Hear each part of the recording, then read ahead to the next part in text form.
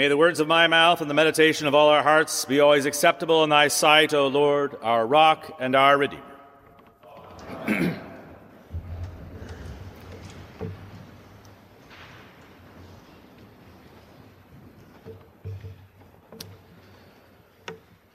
It is a curious fact about human nature that we cannot see ourselves. For the vast majority of human history, people did not really know what they looked like. If you were rich, you might be able to make out something of your reflection in a polished sheet of bronze. If you were poor, you might be able to make out something of your reflection in a still surface of water. Nowadays, of course, we have cheap, widely available, highly reflective mirrors, and if we want to make sure our hair is on point, we just take a selfie, right? But the fact is, even in such a mirror as that, even on your phone, you don't see yourself. You see a reflection of yourself. This curious fact has a spiritual analog. Just as we never see ourselves with our physical eyes, so it is also true that we don't have direct knowledge of who we are. We are aware that we exist. We know we are somewhere, someplace. We have a history. We have markers of our identity. But we don't know who we really are just by seeing ourselves. We know ourselves, who we really are, only through the reflection of others. We know ourselves indirectly, via the detours of our parents, siblings, our friends, our loved ones. These all show us who we are to ourselves. Today's episode from the Gospel of John can be read as a story about seeing, about how we are seen by others, and how we see ourselves in the reflection of others. Jesus encounters a man who has been blind from birth. He has never seen anything, much less himself.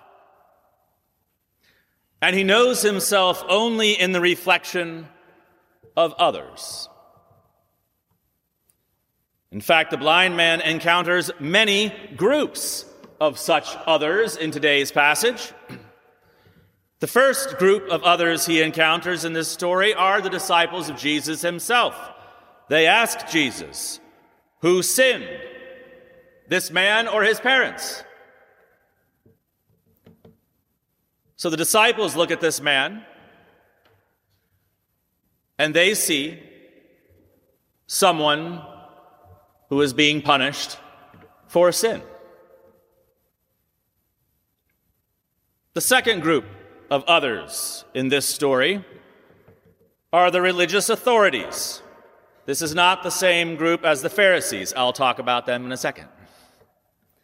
These are the temple authorities, the priestly rulers. And ever since the book of Leviticus, their job has been to confirm that a disease that has cut you off from the community has been cured.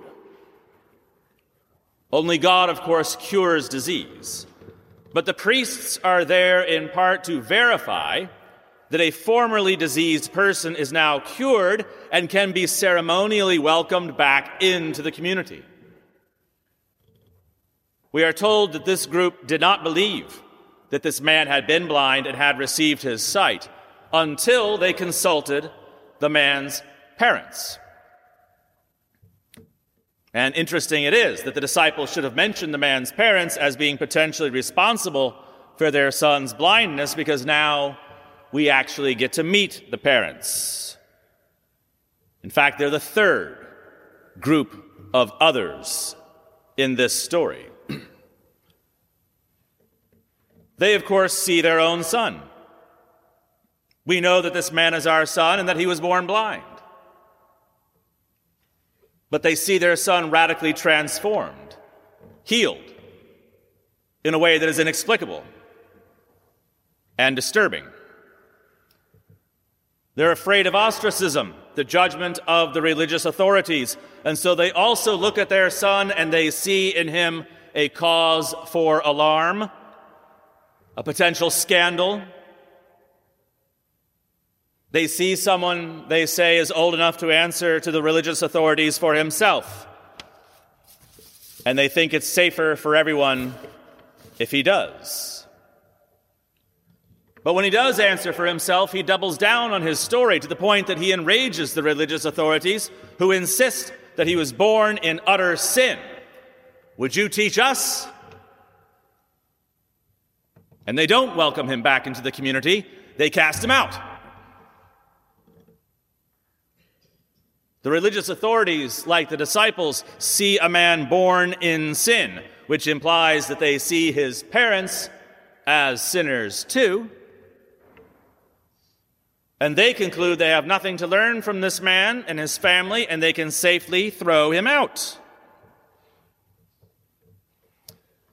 Then there's the Pharisees, the fourth group of others encountered by this man. They are not the same as the religious authorities, and they have a different concern. They are not here to verify that the blind man has been cured. They are here to enforce the Sabbath. Their concern is not that this man has received his sight, but rather how he has received his sight. In the other Gospels, Jesus is presented as healing on the Sabbath, either by his words, or by touch, or both. Only John's Gospel reports that Jesus healed people by means that were strictly forbidden, and that is what is upsetting the Pharisees here.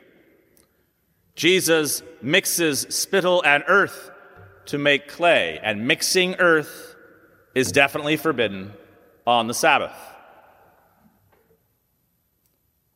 So some of the Pharisees, at least, conclude that Jesus cannot be a prophet because he is a Sabbath breaker. And they see this blind man as his accomplice.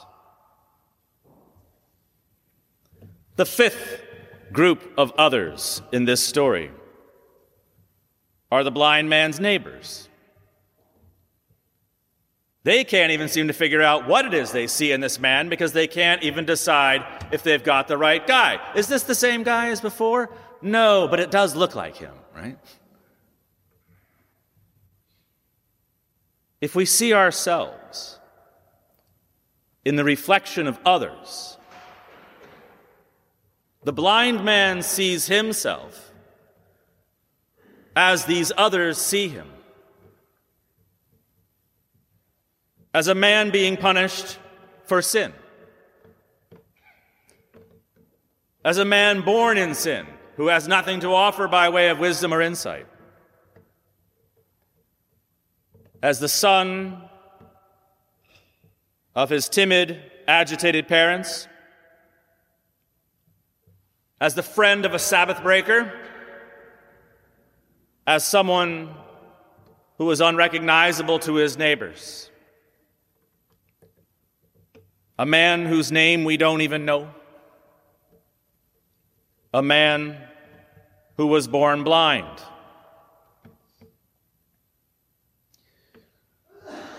It may help to know that in the ancient world, vision was thought to operate very differently from the way we understand now.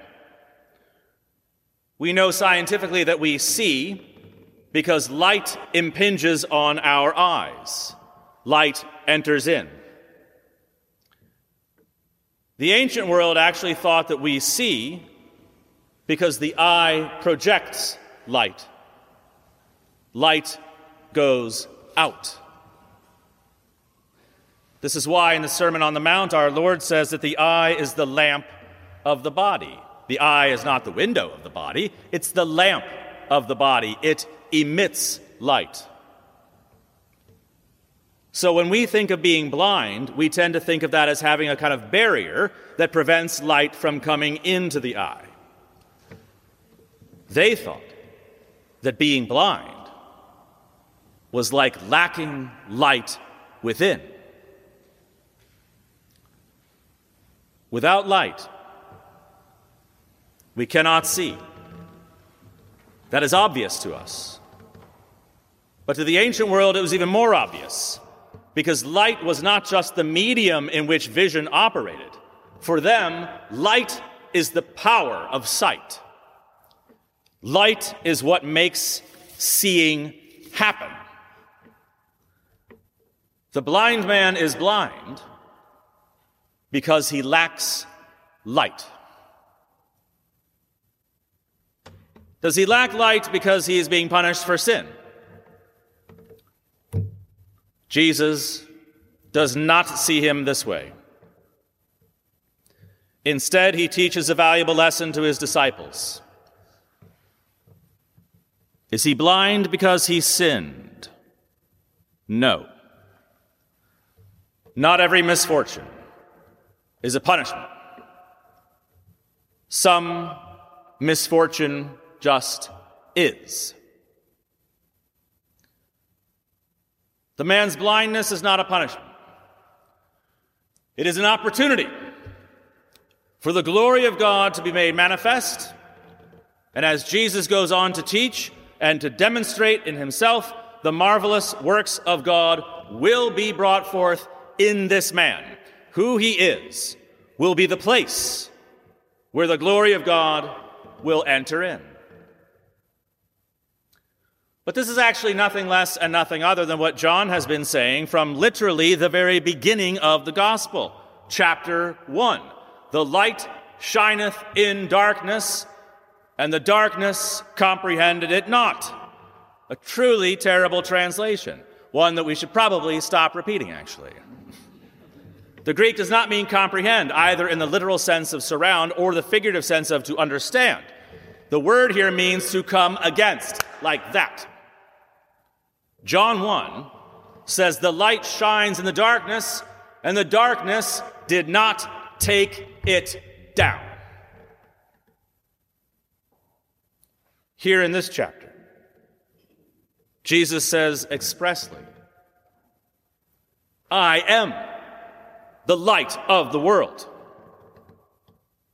The darkness did not take down the light because the darkness cannot take down the light of the world. That was the true light, which lighteth every man that cometh into the world. And what is this miraculous restoration of sight, if not the paradigm instance of the true light lighting up the darkness of the blind man? What better example do we have in John's gospel of the light of the world, Jesus Christ himself confronting the darkness, the lack of light that is this blind man's condition, and not being taken down by that darkness, but rather taking the darkness down and putting it entirely to flight. Then when that happens,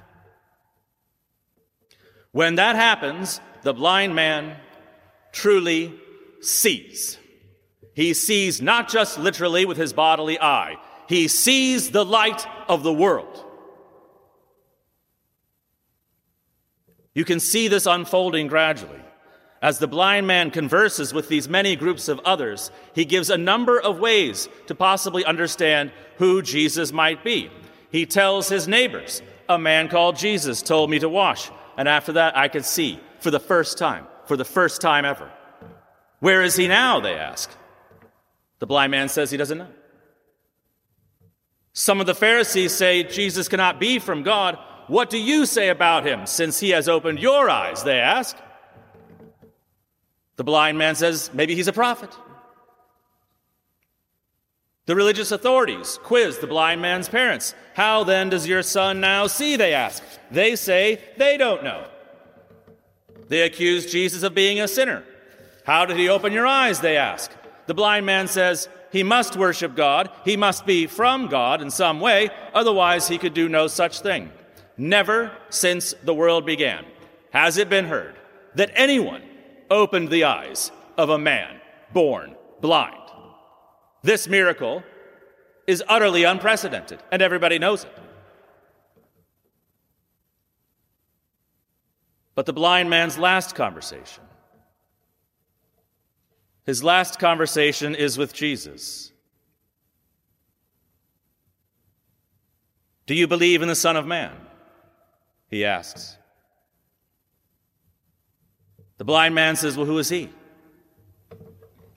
Jesus said to him, you have seen him, and it is he who speaks to you. Notice the choice of words. So simple, and yet so meaningful in this context. You have seen him. And that's why Jesus heals this man's blindness. So that he can see. So that he can see Jesus himself. So that he can see the light of the world. And now finally he does see. He sees not someone merely from God, not someone who might be a prophet, not someone who just worships God. He sees someone who is worthy of worship. Lord, I believe. And he worshiped him.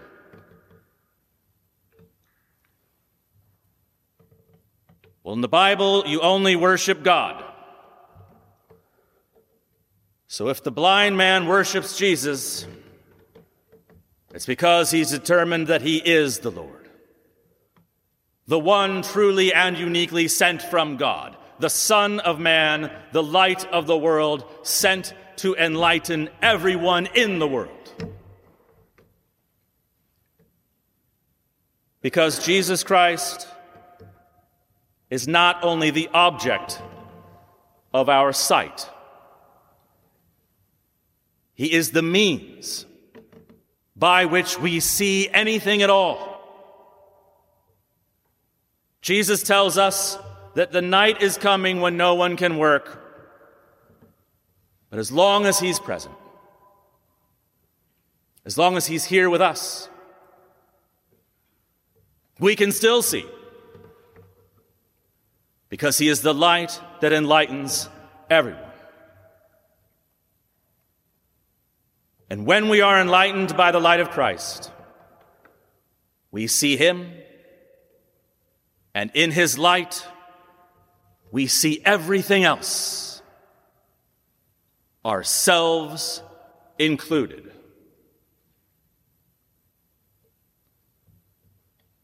The blind man says many times that there are things he does not know. He makes several attempts at trying to describe who Jesus might be before he finally ends up at the truth. But there is one thing he says he knows. Verse 25. One thing I know. Though I was blind, now I see.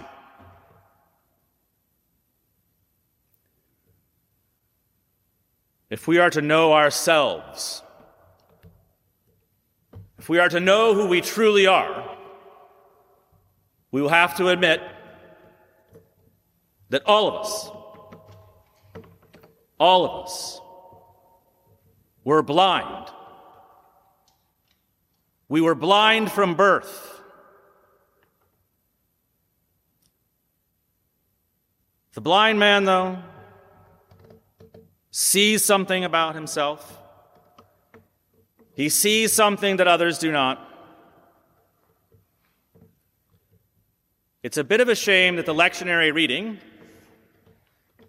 long as it already is is not a little bit longer. Because in the very next verse, we get this. Jesus said, "For judgment I came into this world, that those who do not see may see, and that those who see may become blind." Some of the Pharisees overheard him say this, and they said to him, "Are we also blind?" Jesus said to them, "If you were blind, you would have no guilt. But now that you say, 'We see,' your guilt remains." The blind man is not guilty of anything for which his blindness is a punishment. The guilt consists in being blind, but fooling yourself into thinking you can see. The guilt consists in staying blind. We were all born blind. But by the light of Christ, we can say, "I was blind. Now I see." Amen.